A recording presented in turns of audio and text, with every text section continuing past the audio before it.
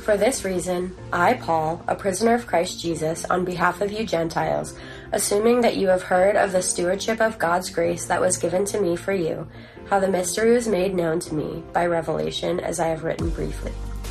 When you read this, you can perceive my insight into the mystery of Christ, which was not made known to the sons of men in other generations, as it has now been revealed to his holy apostles and prophets by the Spirit. This mystery is that the Gentiles are fellow heirs, members of the same body, and partakers of the promise in Christ Jesus through the gospel. Of this gospel I was made a minister according to the gift of God's grace, which was given me by the works of his power. To me, though I am the very least of all the saints, this grace was given to preach to the Gentiles the unsearchable riches of Christ, and to bring to light for everyone what is the plan of the mystery hidden for ages in God, who created all things, so that through the church the manifold wisdom of God might now be made known to the rulers and authorities in the heavenly places.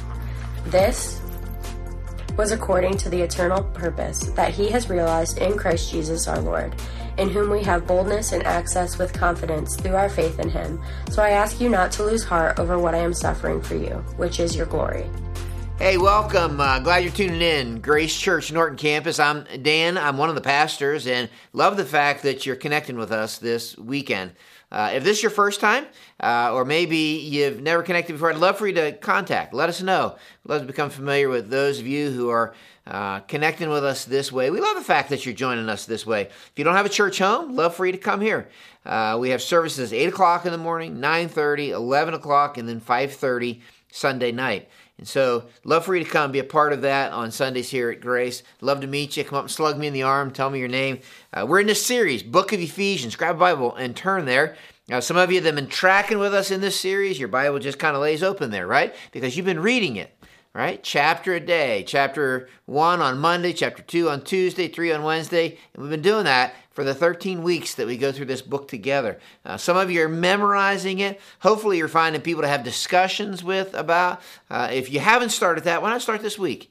Monday, just read chapter 1. Tuesday, and just do that for the duration of the series. Beautiful book about the canyon, the Grand Canyon of God's immeasurable grace and love for us.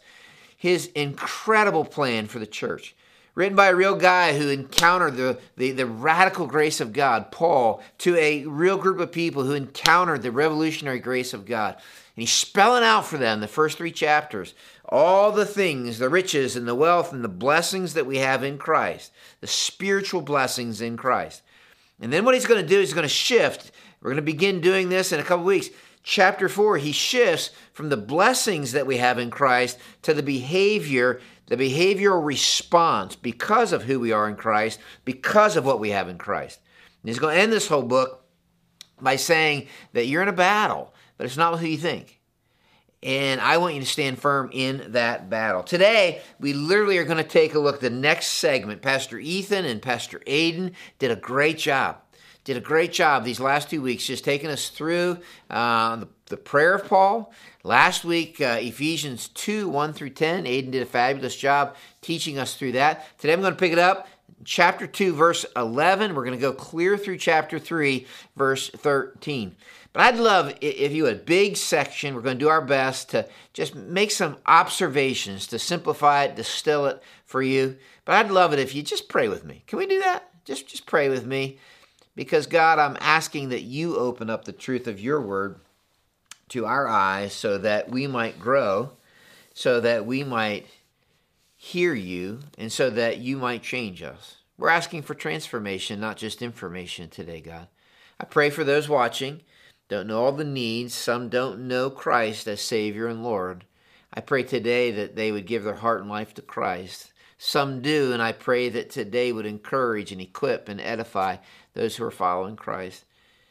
God, teach us. We love you. We trust you. We pray this in Jesus' name. Amen. You ever watch Antique Roadshow? I don't think about that. Or maybe Pawn Stars. It's where people kind of bring in just ordinary, everyday things, or maybe things that they had relegated to trash. And the people on the show, the host, assesses whatever that item is. And I love it when you watch one of those shows and they bring in this old hunk of junk, and when the person looks at it, all of a sudden they're like, this is worth tons of money. I came across several of these stories. David Rose works at a garbage dump, did it for 15 years. One day he uncovered a treasure that was buried in the trash. He said, I've worked here for 15 years and I get to pull out whatever I like, mostly antiques. Out of the rubble, David Rose, recently pulled out this top hat and this cigar and a collection of letters. When he took it to BBC's Antiques Roadshow 2019 March, he learned that the items here in this picture used to be Prime Minister Winston Churchill's. A specialist valued his find that was in the trash at over $13,000. Man, that's trash that actually was a treasure. That is a treasure that is somehow hidden in the trash. I love this one. This lady, a woman, purchased what she thought was a fake diamond ring. She just thought it was glass, fake diamond ring in London in the 1980s. She paid a mere, listen to this, $13 for the large ring. That's interesting. She wore it almost every day for 30 years. But in 2017, this woman, who in the article wished to remain anonymous, she learned that the ring was actually not fake, but was actually 25-carat diamond. It was only early on in this year that she wanted to see if it had any value at all. It was a total surprise to her when the jeweler said, that looks like a diamond. And the ring was originally, at its original state, priced at over $400,000 and auctioned off at over $800,000. That is something that looked and she thought was very ordinary, that all of a sudden she found out was an extraordinary treasure. I think maybe my favorite might be this picture. Doesn't look like much. This picture, a woman in France was getting ready to sell her house, so she brought an auctioneer to appraise her belongings. The auctioneer quickly noticed this painting that she just had hanging in the kitchen over the place where her stove was. It turned out this painting, when the auctioneer looked at it, was from the 13th century. And it was a long-lost work of an artist from Florentine. The masterpiece, known as Christ Mocked, is a part of a series of paintings that depicts Jesus' crucifixion.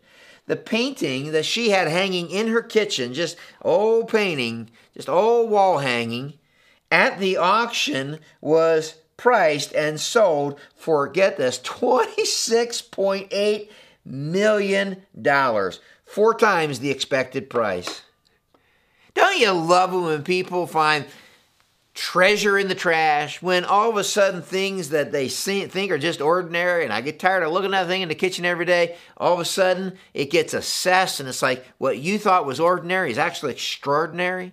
Listen, I'm going to tell you something. Paul is going to dig out of the trash for some of us, and for others of us, he's going to reassess something that has become mundane in many of our lives, something that maybe some of us have thrown away in our lives, and that's the church.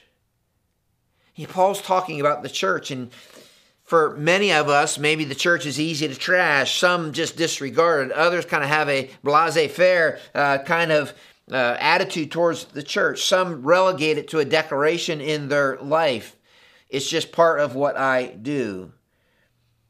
But Paul is going to dig this treasure out of the trash. Statistics say this, that our culture has a more and more negative view of the church. The younger you are, maybe the more negative that view becomes. There are a lot of non-Christian people who do not any longer have a positive perception of the church. But even among those who would call themselves Christian, church attendance is down. Many people are saying this, post-pandemic, I can get all I need from podcasts online. Church hopping is up. When I get upset or don't like something at the church that I'm attending, I just hop churches, hop campuses. The Jesus and me mentality is on the rise, where people have the sentiment that all I need is Jesus and Jesus in me. The truth is, when we get to Ephesians chapter 2, verse 11 to chapter 3, verse 13, Paul digs this thing called the church out of what is meant for many of us the trash, or he pulls this thing down that has become mundane and ordinary, and he inspects it and he reassesses it. And look what he says. He says, no, this isn't like, the church. But he says this thing called the church, verse 3, he says, you've heard about the administration of God's grace given to me for you. That is, look at the word he used, the mystery made known to me by revelation. Verse 4, in reading this, you'll be able to understand my insight into the mystery of Christ. Verse 6, this mystery is that through the gospel the Gentiles are heirs together with Israel, members together of one body, sharers together in the promise in Christ.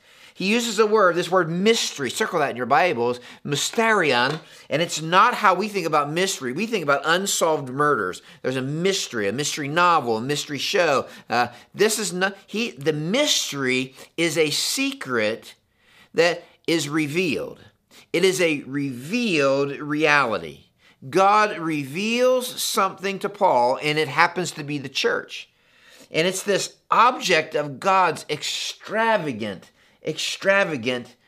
investment, that he invests the boundless riches of Christ into this thing called the church.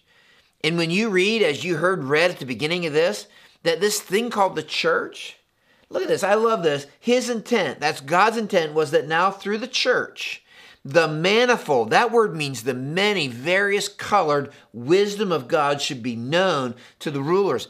They're watching this thing play out, the authorities in the heavenly realms, according to his eternal purpose that he accomplished in Christ Jesus our Lord.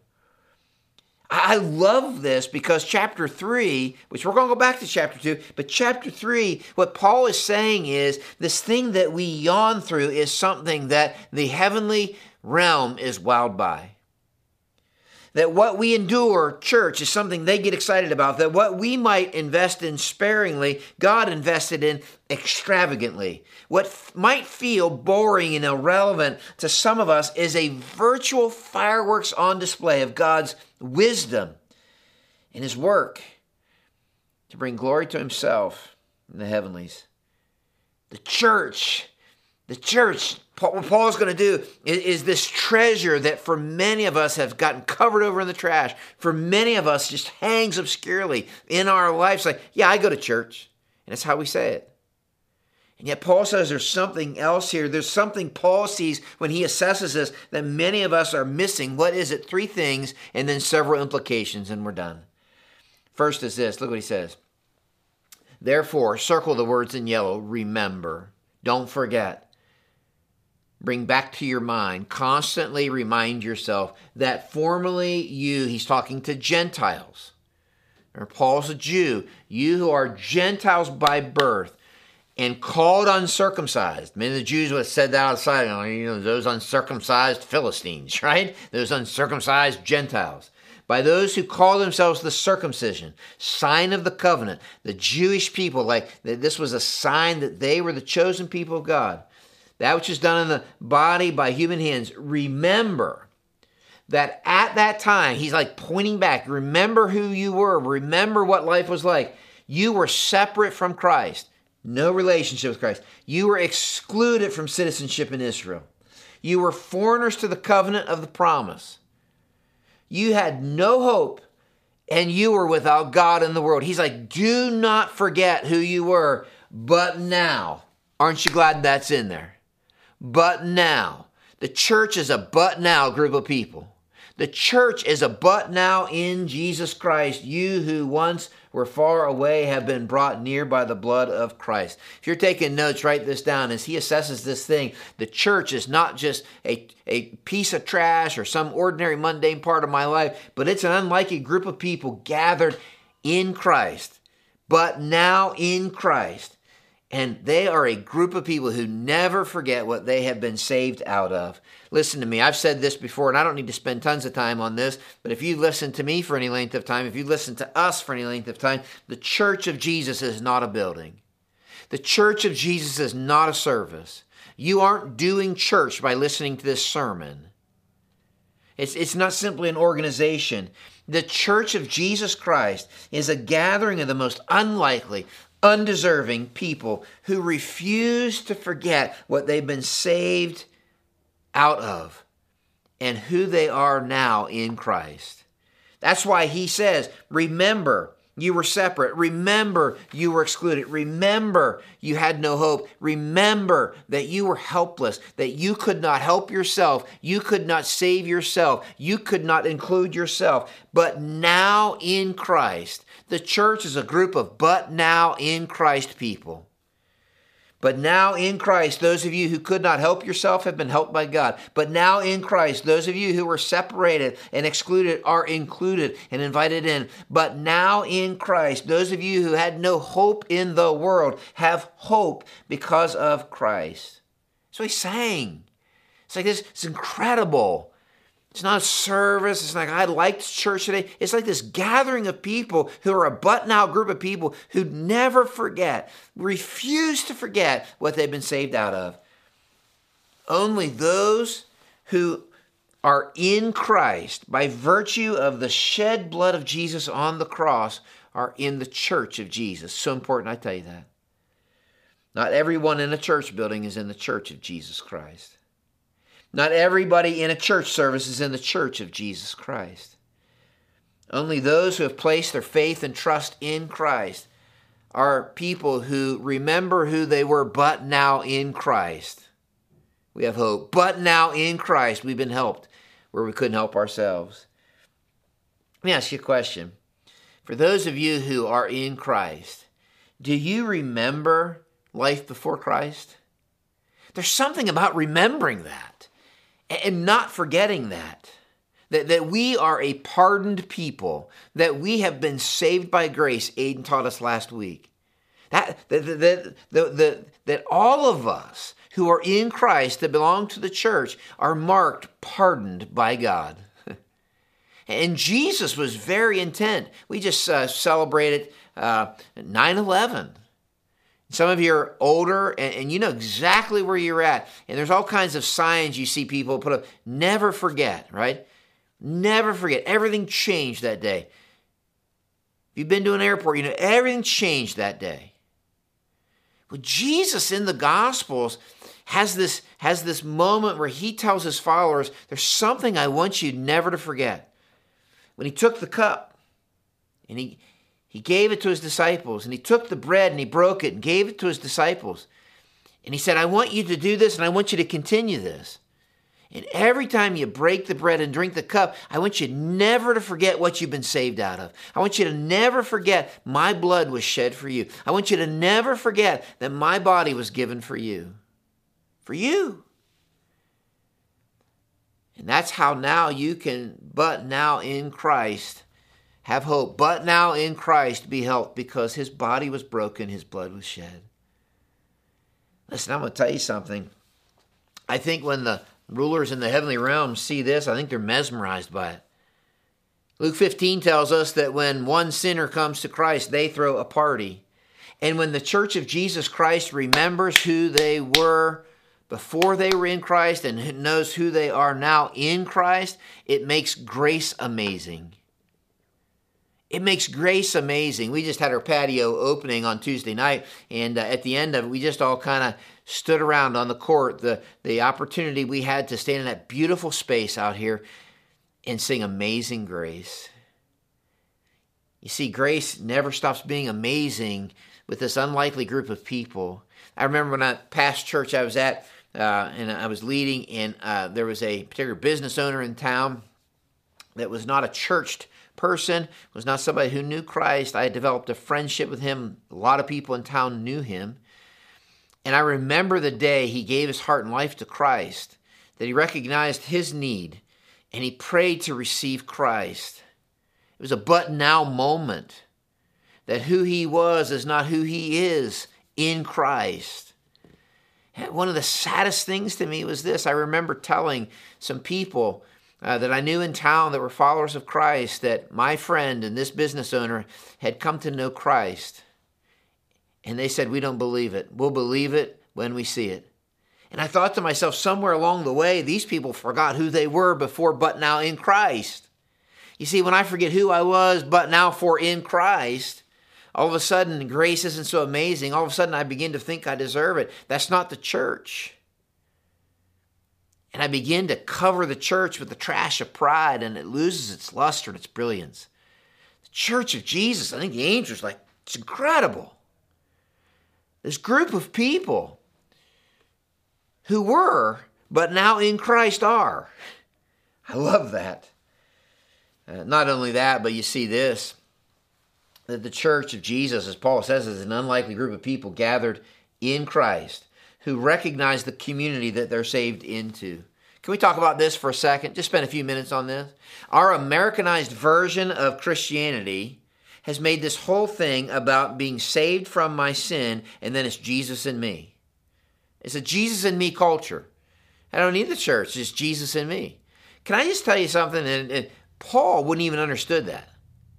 The guy who wrote more books than even I don't get that. The church doesn't save you, but you're saved into this community. We are not just saved from our sin, out of our life of sin, but we are saved into the community of God, the family of God. To miss this is to trash the treasure that God intended for the church. In Christ, we belong to a new community. Look what he says. He says, he himself is our peace, made the two groups one, destroyed, we'll get there, the barrier, the dividing wall of hostility. We'll talk about that. By setting aside in his flesh the law with its commands and regulations. His purpose, look at this, was to create in himself one new humanity out of the two, thus making peace, and in one body, the body of Christ, to reconcile both of them to God through the cross. We got to stop and just make this observation. You need to know that in Christ, but now in Christ, I am no longer at war with God. Romans 5 says this, while we were enemies with God. Romans 8 says this, my sinful nature is hostile to God. Colossians chapter 1 says that once I was alienated from God, and I was an enemy in my mind because of my evil behavior. Here's the thing, maybe you've never heard this before. If I am not in Christ, I am at war with God. Here's what he says in verse 17. He says, he, Jesus, came and preached peace to you who were far away, peace to those who were near. I think this is interesting because it reminds me of something, that regardless of whether I am blatantly rebellious or incredibly religious, I'm at war with God. Tim Keller says something, and just listen to it. It might cause you to scratch your mind. He says, this means that you can rebel against God and be alienated from God, either by breaking his rules, rebellious, or by keeping all of them diligently, religious. Somehow to think God owes me because of my diligent religious devotion. It's a shocking message, he says. Careful obedience to God's law may serve as a strategy for rebelling against God. You can rebel against God by thinking that if I just keep all the rules, then God's going to owe me. I'm going to be okay. You see, if I'm not in Christ, I'm at war with God. You can be radically rebellious or radically religious and be at war with God. You're not at peace with God. And you can't make your peace with God. At the cross, and at the cross of Jesus alone, God signed the peace treaty. God is the one who makes peace possible. Access to him is available. Look at this. I don't normally do this, but this is a really, really simplified sketch of the temple that they would have been familiar with, the temple. And in the temple, there's several things that just are interesting in terms of this passage. There would have been this idea of where the priests were to go, and then the high priest could go, and there was a curtain right here that would have separated the Holy of Holies. What makes that interesting, you came and offered the sacrifice of atonement, but the only one who could go in there was the high priest. What's interesting, when Jesus died, listen to this, Matthew 27, verse 50 says, he cried in a loud voice, he gave up his spirit, and at that moment the curtain in the temple was torn from the top to the bottom. The moment Jesus died as the sacrifice for your sins and my sins, the veil in the temple that separated a holy God from a sinful people was torn from top to bottom. Not from bottom to top. I just think that's interesting. It was God making access to him and relationship with him possible. I think the angels and the people and the rulers in the heavenly realms are looking at this like, you have to be kidding me. I think they're blown away by the message of the gospel. Like, it's incredible. Like, in Christ, the veil was torn. We have access. A relationship with God is available. But that's not all. Look, he says, he is our peace, made two groups one. He's talking about a specific thing to them. He's destroyed the barrier, the dividing wall of hostility, setting aside his flesh with his law and his commands and regulations. His purpose, read this out loud with me. His purpose, can't hear you. His purpose was what? To create in himself one new humanity out of the two, thus making peace. Go back. Not only was there a curtain that separated from the Holy of Holies, but there's all these walls. There's this place where the priests could go, then the men of Israel, then the women of Israel, and the children, then the court of the Gentiles. And there was literally a wall that separated the Gentiles from the Jews. What Paul is talking about here is some of the deepest and most volatile lines of demarcation and division. It was the source of hostility, discrimination, prejudice, exclusion, and pride. For them, it was the Jew-Gentile polarization, division. It was racial. It was religious. There was even gender division. For us, can we just be honest for a minute? For us, those lines are white and non-white. Republican and Democrat. American and non-American. Men and women. Young and old. Generation divides. Let me just meddle. Vaccinated and unvaccinated. Mask and no mask back in the day. Like, we find just about anything to build a wall, and it divides public school and private school, blue collar, white collar, Browns, Steelers, right? Michigan, we find whatever. The lines of demarcation in our culture and society create conflict. They breed mistrust. They cultivate sarcasm. They lead to a lack of understanding and anger. And politicians, and you're going to hear this more and more and more, are going to promise a political solution. Sociologists are going to promise a social agenda solution. Educators are going to promise an educational solution. But the peace that our world is missing is not found in politics, sociology, or even education. Those things are all good and well and fine. But what he's saying is it's found in a person. That person is Jesus. When Christ died, the veil was torn and the walls were smashed. He smashes the walls that pride builds. He smashes the comparison that we erect. Now in Christ, think about this treasure of the church I associate with. I appreciate and partner with people who outside of Christ I may never have gotten along with or had anything in common with. He smashed the wall, and now he's building something else. And in his community, there are no second-class citizens.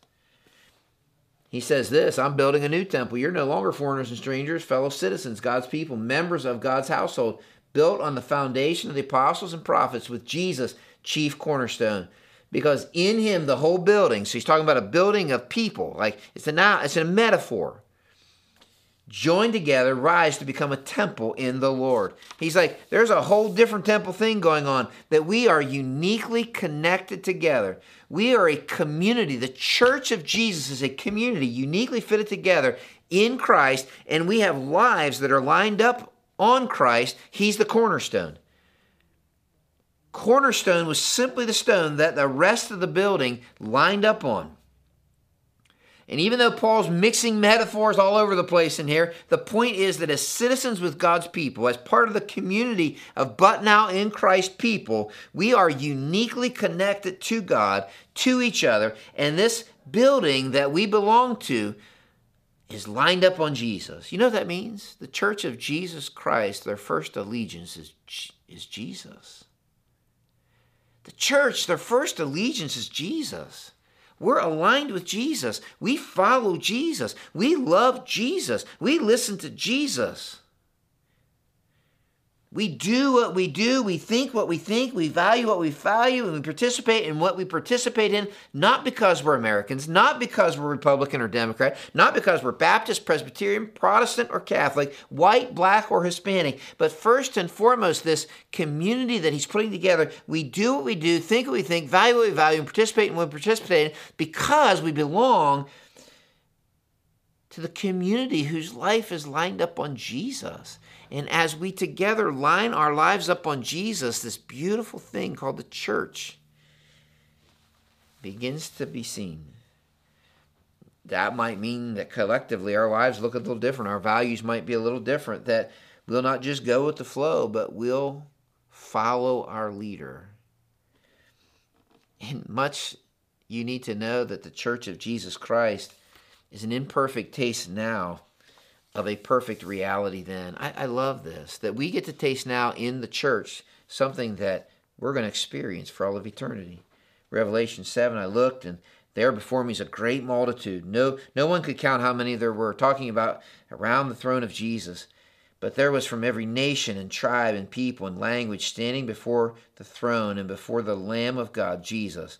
And they were wearing white robes, holding palm branches, and they were crying out in a loud voice, "Salvation belongs to our God who sits on the throne and to the Lamb." I love that. Every nation, every tribe, the things that divide us now, gone. I will tell you something, what a day that will be. When my Jesus I will see, I will look upon his face, the one who saved me by his grace. Powerful. Can I tell you something? That those of you who are listening, who maybe look like me, maybe you grew up in a demographic like me, I really think on that day, I said this in a Bible study I was in recently, I think on that day we're going to look around the throne of Jesus and we're going to be in a minority. I think for some of us that's a surprising concept.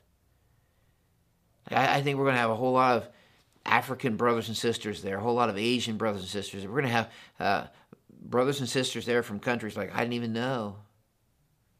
In the underground church. You see, we're this community of people that he's putting together. He's building one new humanity. The walls are smashed. This treasure is we never forget we've been saved out of. And we're only going to begin treasuring the church when we realize you're saved into that community. But there's one more thing. He finishes by saying, in him you two are being built together to become a dwelling in which God lives by his Spirit. Church is an unlikely group of people gathered in Christ who recognize the purpose they're saved for. Where is God in the world today? I think his answer to that would be he lives inside of the church through the Spirit of God. Can you imagine the plan of God being hatched before the angels for the first Christmas? God in a body, God in a baby. Imagine the angels that first Christmas like, whoa, wow. God showing up in a little baby in Bethlehem in the person of Jesus. Can you imagine as they look on to the unveiling of the mystery that Paul's talking about called the church? That after the death, burial, and resurrection of Jesus, now God is going to reside and live in his church, being built together to be a temple, to point people to the gospel, and to bring glory to God. We together become this physical, spiritual community that demonstrates, declares the gospel for the good of the world and the glory of God. Can I tell you something? When we begin to pull the church that Paul's talking about out of the trash, we see it is a treasure. It's a treasure because it's a group of people who were saved out of, and they never forget that, but they're saved into, and they so embrace this community where walls are smashed, where the ground is even at the cross, and they live their lives with a keen understanding of what they've been saved for. that we have the opportunity to demonstrate and declare the gospel for the good of the world and the glory of God. And when we begin to treasure the church, I think there's some implications. Can I give you 4? There's probably more. Can I give you 4? No slide for them, but I think there's implications. When we begin to treasure the church, I think one of the implications is this, that we, the church, will engage the world with the gospel, with deep humility. I think we'll begin to engage the world with this, but now in Christ gospel. And I think we'll do it in deep humility because we understand the amazing grace of God that's available. But now in Christ. You see, when I really understand the treasure of what it means to but now be in Christ, it's a message that I want to share. But I want to share it with deep humility. I'm not going to yell at the world. I'm not going to, with a prideful stance, say, condemn the world. Jesus didn't come to do that, but he came to save the world. And I understand what we've been saved for, to declare the gospel, bring glory to God in the world. I think when I begin to treasure that, I realize I want others to know that. But now in Christ, you who were formerly this, have this. You can have access and relationship with God. You can have forgiveness of sin. And I think we'll do it in deep humility. Deep humility.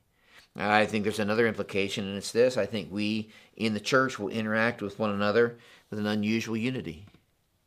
I think the church of Jesus Christ, when it begins to treasure what the church really is, that it is a group of people brought together by the blood of Christ, where walls are smashed, we will interact with each other with an unusual unity. A diversity that comes together to form a beautiful mosaic that points to Jesus. I think this, when we begin to treasure the church, pull it out of the trash, off the wall of the mundane in our lives, we will invest in the mission and vision of his church with an extraordinary generosity. It's not something I just go to. It's not a box I just check off. But I want to invest in what he invested in extravagantly. God so invested in the church that within the church are available all the boundless riches in Christ. And I think when I really begin to treasure the church, I realize that I don't want to just be an attender. I want to be a participant in a community of people. I don't want to just listen to talks, but I want to be a participant in this unique community of people brought together by Christ himself. I think when we really begin to treasure the church, we'll navigate through pain and problems with a whole new perspective. You see what Paul said in our passage today? I'm a prisoner for your sake, for the sake of the gospel. All of a sudden, when I really begin to treasure that the Spirit of God lives inside of me, I realize that pain and problems that we're going to encounter in this world become opportunities. You ever think about Paul? He's chained 2 years in house arrest, Rome. And those 2 years, he writes 4 of the letters he writes. One of them being to the church at Ephesus. But while he's chained, he is an ambassador, we're going to find out, in chains. That he didn't focus on his problems and the inconvenience because it's really getting in the way of my life and all the things I want to accomplish. But Paul realizes something, that this community of believers that now exists as a temple that God is building where God lives, exists for the purpose of bringing glory to God and pointing people to Christ. And even his problems became a way to advance that message. I think when we begin to treasure the church, we will humbly engage our world with the gospel. We will uniquely enjoy an unusual unity as we interact with each other and even other churches and followers of Christ. We'll invest generously in the vision and mission of the church, not just monetarily. I'm talking time and energy, passion and personality and giftedness. We're going to learn all this. And we'll navigate a world full of pain and problems with a unique perspective. This world's not our home. Isn't it time to pull out of the trash the treasure of the church? Isn't it time to pull off the wall of the mundane, the extraordinary treasure called the church, the mystery that God unveils to Paul? This incredible, beautiful treasure that displays the manifold, many-colored, various-layered wisdom of God in the heavenly realms. Father, I pray that you would help us to be able to see the incredible treasure. There are some people listening to me right now, and you might be one, who you are not but now in Christ. You have never said yes to Jesus. And you can right there say, God, I believe you love me, and I know I'm a sinner. And I believe Jesus, when he died for me. They buried him and he rose again. And right now, listening to this sermon, I want to say, yes, Jesus, I want you to be my Savior. Yes, Jesus, I want you to lead my life. Yes, Jesus, I'm surrendering my heart and life to you as Savior and Lord. Remember who you formerly were, but now in Christ. You who once were far away have been brought near through the blood of Christ. Thank you so much for the treasure of the Church of Jesus Christ. I pray this in Jesus' name. Amen.